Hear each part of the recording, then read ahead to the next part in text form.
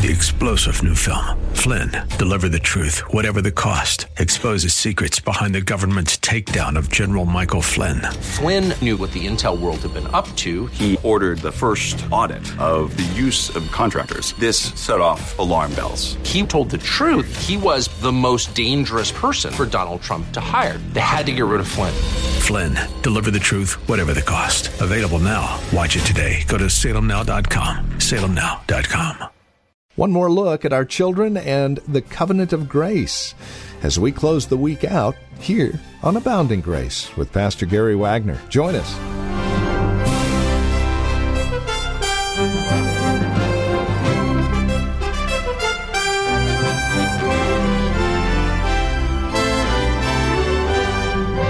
And again, welcome to the program. This is Abounding Grace with Pastor Gary Wagner from Reformed Heritage Church in San Jose. We're continuing our survey of Luke, and we find ourselves in chapter 18 today with a final look at a little mini-series we've gone through this past week called Our Children and the Covenant of Grace. Our God is in deep, deep love with us. He sent His only Son to die on the cross for us. And in that love, He also incorporates a love for our children as well. You see, it's a covenantal love that He extends to us. Paul talks about it in 1 Corinthians. Jesus deals with it here in Luke chapter 18. Join us with a final look as we close the week out on Abounding Grace at Luke chapter 18. Here's Pastor Gary Wagner. To deprive those whom He adorns with gifts, to shut out those whom He willingly receives.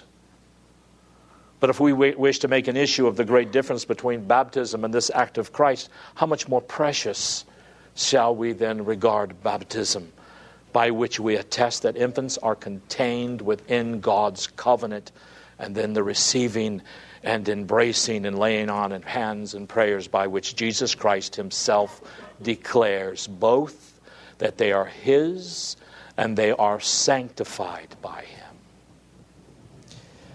Now, how did Jesus apply this parable? Look at verse 17. Truly I say to you, whoever does not receive the kingdom of God as a little child will by no means enter it. In this saying, we see why Luke linked all these incidents together in chapter 18. Listen, look at the whole chapter. In the first 8 verses, we see a faithful God blessing and vindicating His people in answer to their prayers. Faithful covenant keepers. In verses 9 through 14, we see a humble publican with childlike faith being justified by God. In verses 15 through 17, we see Jesus blessing His covenant children and calling upon His hearers to enter into the kingdom of heaven like a little child. And in verses 18 through 27, Jesus tells us about a proud young man who will not enter the kingdom of heaven because he did not and would not enter it as a little child. Now, what does it mean to say that you and I must become like a little child in order to enter the kingdom of heaven? And boy, has that phrase ever been used and abused. Beloved, it does not mean that we must become childish and playful. Nor does it mean that we must become as innocent as a little child, because the Bible says we were born in sin. And in sin did our mothers conceive us. There is no such thing as an innocent child. I know for sure I didn't raise innocent children, and nor did my mother or father. Nor does it mean that we must become humble as a little child. Humble? Have you ever seen a child who wants its milk? It doesn't care whether you have a headache or not, moms. It doesn't care what's going on throughout the house. I want my milk and I want it now. That's what's called self-absorption. Nor does it mean to become as trusting as a little child. I know some of your children, when they were just getting ready to know me a little bit, would run away from me because they didn't trust me being a stranger to them. So what does it mean to say that you must become as a little child in order to enter the kingdom of heaven? Well, what is the most obvious characteristic of a little child? It is helpless. It is totally dependent upon its parents. It can't do a thing for itself. If you were to leave it alone, it would die. A little baby is completely helpless and totally dependent upon his parents. Therefore, to enter the kingdom of heaven, you and I must realize our littleness, our complete helplessness to save ourselves, and our total dependence on the sovereign mercy of our God for salvation. Jesus made it clear that the life and salvation of the kingdom of God is entered by repentance and by faith. And he said in Mark 1:14, the time is fulfilled, the kingdom of God is at hand, repent and believe in the gospel. But my friends, we are so helpless and so dependent, we can't even do what the Bible says we have to do in order to be saved, and that is to repent and to believe. We are totally dependent on Him to give us the grace of repentance and the grace of faith. We are totally helpless in and of ourselves. You and I are incapable of producing faith. We're incapable of producing repentance. And if left to ourselves, it would be impossible for us to enter into the kingdom of God and be saved. But we worship a gracious God, a merciful God. And He has not left man to take the first step toward Him, which is impossible, because Scripture says we are dead in our sin. God not only offers us salvation, but He also enables His people to do what they couldn't do otherwise, and that is to repent and believe in Jesus. Listen, God does not help sinners save themselves. He saves sinners who cannot save themselves. Jesus told the Pharisee in John 3:3 and following, He said to him, "Truly, truly, I say to you, unless one is born from above, he cannot see the kingdom of God." Verse 5, "Truly, truly, I say to you, unless one is born of water and of the Spirit, he cannot enter into the kingdom of God." We are so helpless, so dead in our trespasses and sins, so dependent upon God's almighty grace that we can't even see the kingdom of God. We can't understand it. We can't appreciate its value or its reality until first we have been born of God from above, much less even enter into it. We cannot enter the kingdom of God by faith and repentance until we have been born of God. You can only enter the kingdom as a little baby, totally helpless. Verse 8, "The wind blows where it wishes, and you hear the sound of it, but do not know where it comes from and where it is going. So is everyone who is born of the Spirit." We are totally dependent upon God's almighty sovereign grace. John 1:12 and 13 say, "But as many as received Him, to them He gave the right to become the children of God, even to those who believe in His name, who were born not of blood, nor of the will of the flesh, nor of the will of man, but who were born of God." Here John is saying that if you receive Christ as your Lord and Savior, you will become God's children. Not because of an act of your will. It is not because of who you are related to. It is not because you made a decision. It says it is because you were born not of blood, nor of the will of the flesh, nor of the will of man, but because you were born of God. And unless you enter as a little baby, you shall not enter the kingdom of heaven.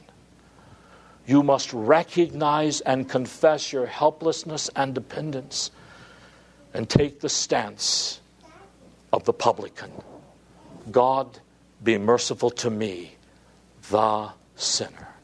I recognize that I am a sinner, justly deserving your displeasure and without hope except for your sovereign mercy.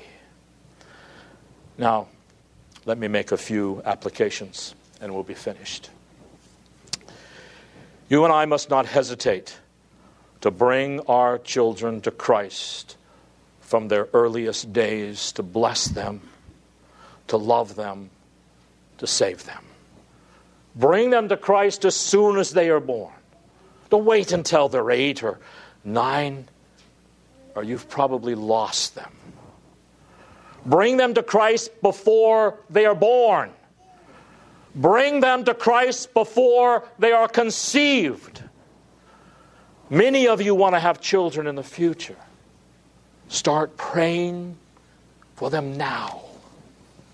Start praying, "Oh Lord, open my womb and cause me to conceive, and may my children be blessed by you from the very moment of existence in my womb. Make them godly, victory-oriented Christians."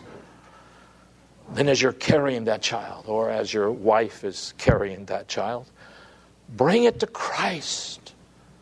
Pray before it is born that Christ would bless it in its mother's womb. And when it's born, pray, "Lord, I thank you for bringing this child into the world, and I pray now that you would cause it to grow in wisdom and stature and in favor with God and with man. Lord Jesus, bless this child of mine." Bring your children to Christ over and over and over, thousands and 10,000s of times throughout their childhood and as adults. And then do the same for their children, your grandchildren. Secondly, we must not be lax in bringing Christ to our children. We must not hesitate to bring our children to Christ, but we must not be lax to bring Christ to our children. And again, from the earliest days. Don't wait until they're 8 or 9 to teach them the things of the Lord. Start teaching them the truth as soon as they are born. When my 5 children were infants and I would feed them and burp them, I would whisper in their ears, "God the Father is your creator.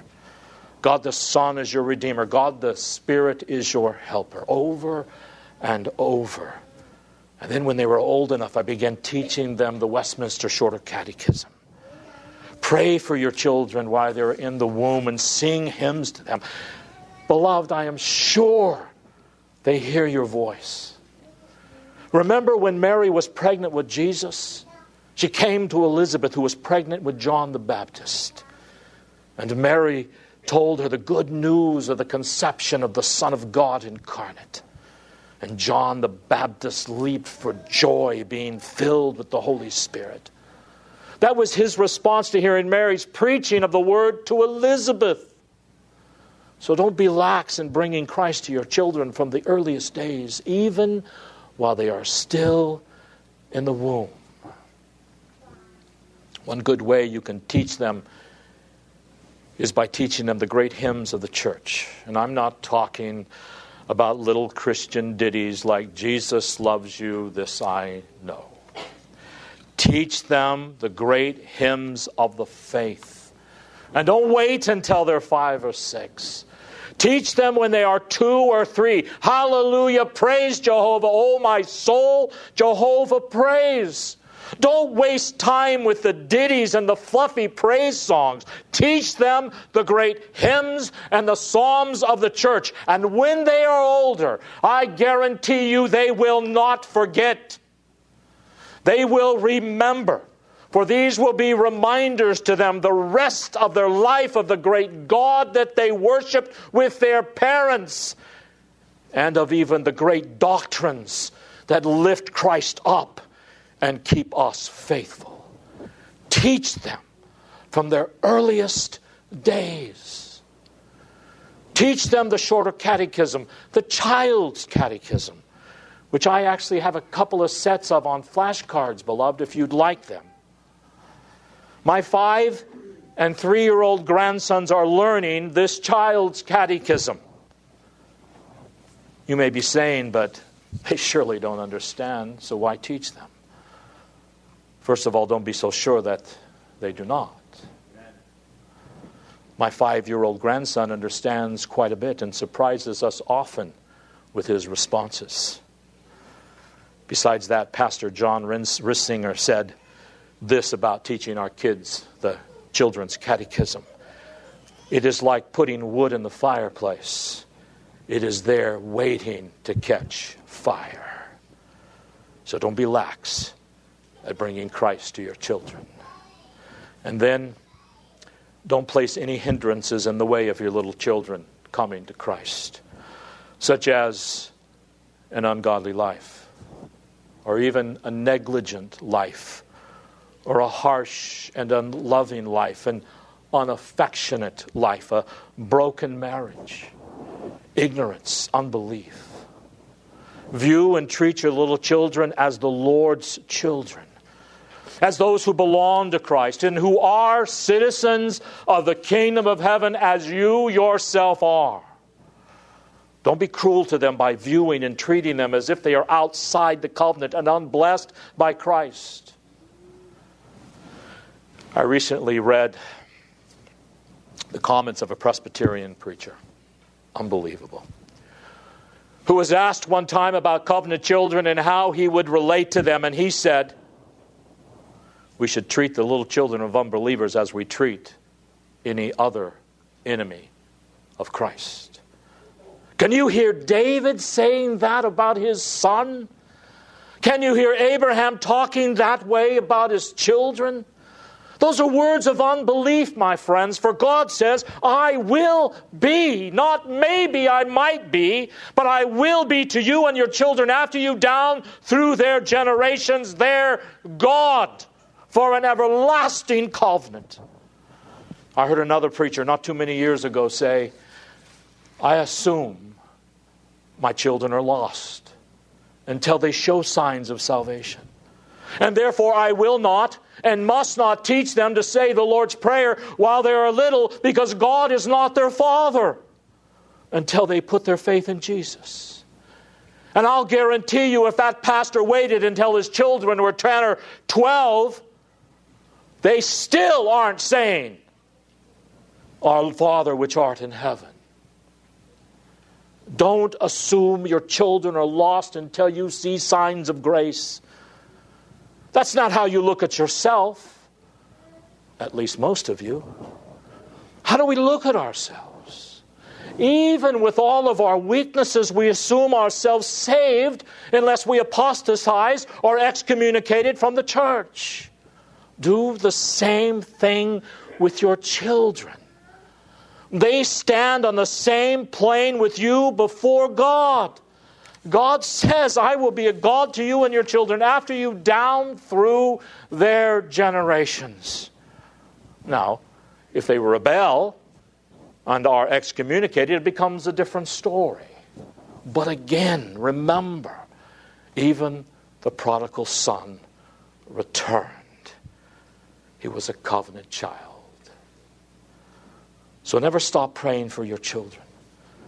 And even if your child is excommunicated, you pray, Lord, please turn his heart back to you.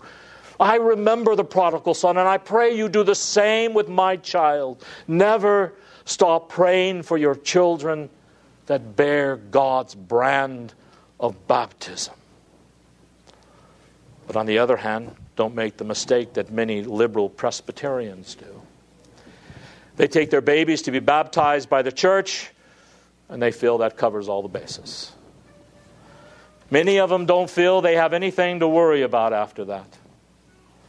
They have their ticket to eternal heavenly life, so they just let them go with no real instruction. And they also foolishly enroll them in government school de-education programs. After all, they've been baptized, and then they wonder, why their children are worthless. There is an inseparable connection between the signs of the covenant and faith in the promise of God and obedience to God, to bring up your children in the nurture and admonition of the Lord. So love your children. Love all our little covenant children here at RHC, just as Christ loves them. Don't push them aside. Don't wish they were invisible.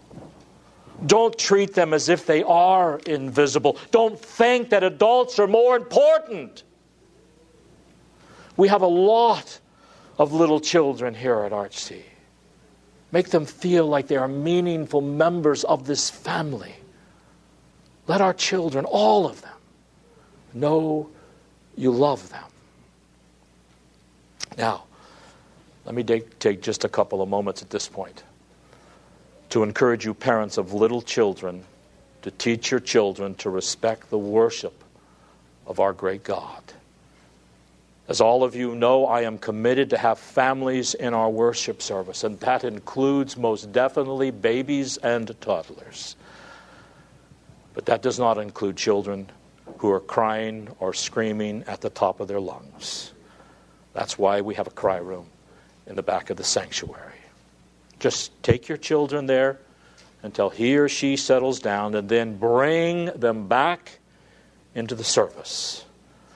And don't make it fun to be in that cry room by bringing toys and coloring books and crayons, or they won't want to return to worship. Also, please do not let your children walk around in the pews bothering other members with constant commotion, nor allow them to carry on conversation with siblings or with you in their normal speaking voice, so that others cannot hear or concentrate on the sermon. They need to know that this is rude and inappropriate while in the presence of God. If they have questions about the sermon, ask them to hold them to the end, and then they can ask me, or they can ask you as a parent. We are called to have order in our worship service out of respect for the King and for others. And if we're going to treat our children as covenant members, they need to learn at a young age how to act in congregational worship. That's why we want them in the worship service. Most of you know that your children bother me very little while I'm preaching. But I'm not out there in one of the pews trying to concentrate on the sermon and focus on Christ. You can train your children at home during family worship to sit still and quietly. This should also not be a time when the children are allowed to interrupt whenever they like to or run around. Parents, you need to use this time of family worship to teach your children to sit quietly and pay attention, even if it's for 10 or 15 minutes at a time. Perfection, of course, I'm not expecting. But when your children's activities get to the point of disrupting others around you, they should be removed from the service for a short period until they can calm down. They need to learn that there are responsibilities and duties to being covenant children. They must learn early that worship is serious business. It's the most important thing that we do all week. Now, if it seems an impossible task and overwhelming for you, I'm going to plead with you to not hesitate to ask older parents with grown children or some of our single adults to lend you a hand, to sit along beside you and help you. The earlier, beloved, they learn to focus on what is going on here, the sooner they will understand the covenant and the relationship to our triune God, and the quicker they will be able to wield the sword of the Spirit in the advance of God's kingdom. Lastly, don't ever forget what Jesus said about the one and only way to enter the kingdom of God. You and I must become little babies and boldly confess our complete helplessness and our total dependence upon God's sovereign and almighty grace. Well, that's all the time we have today. This has been Abounding Grace with Pastor Gary Wagner from Reformed Heritage Church in San Jose. If you'd like to review today's broadcast, we would invite you to contact us for a copy of the program. They're available for just $5. Mention today's date and we'll send a CD your way. Here's where to write to us. PMB number 402, 1484 Pollard Road. That's in Los Gatos, California. The zip code is 95032. Again, that's PMB number 402, 1484 Pollard Road. Los Gatos, California, 95032 is that address. Our phone number, if you'd rather call, 408-866-5607. That's 408-866-5607. Our website is reformedheritage.org, and if you'd like to join us for worship, Sunday services are at 2 p.m. We meet at the Lone Hill Church on 5055 Lone Hill Road in Los Gatos. Directions at our website, reformedheritage.org, or again, call 408-866-5607. Thank you for joining us today. We look forward to seeing you next time we get together as we continue our studies in God's Word. Until then, may Christ be your abounding grace.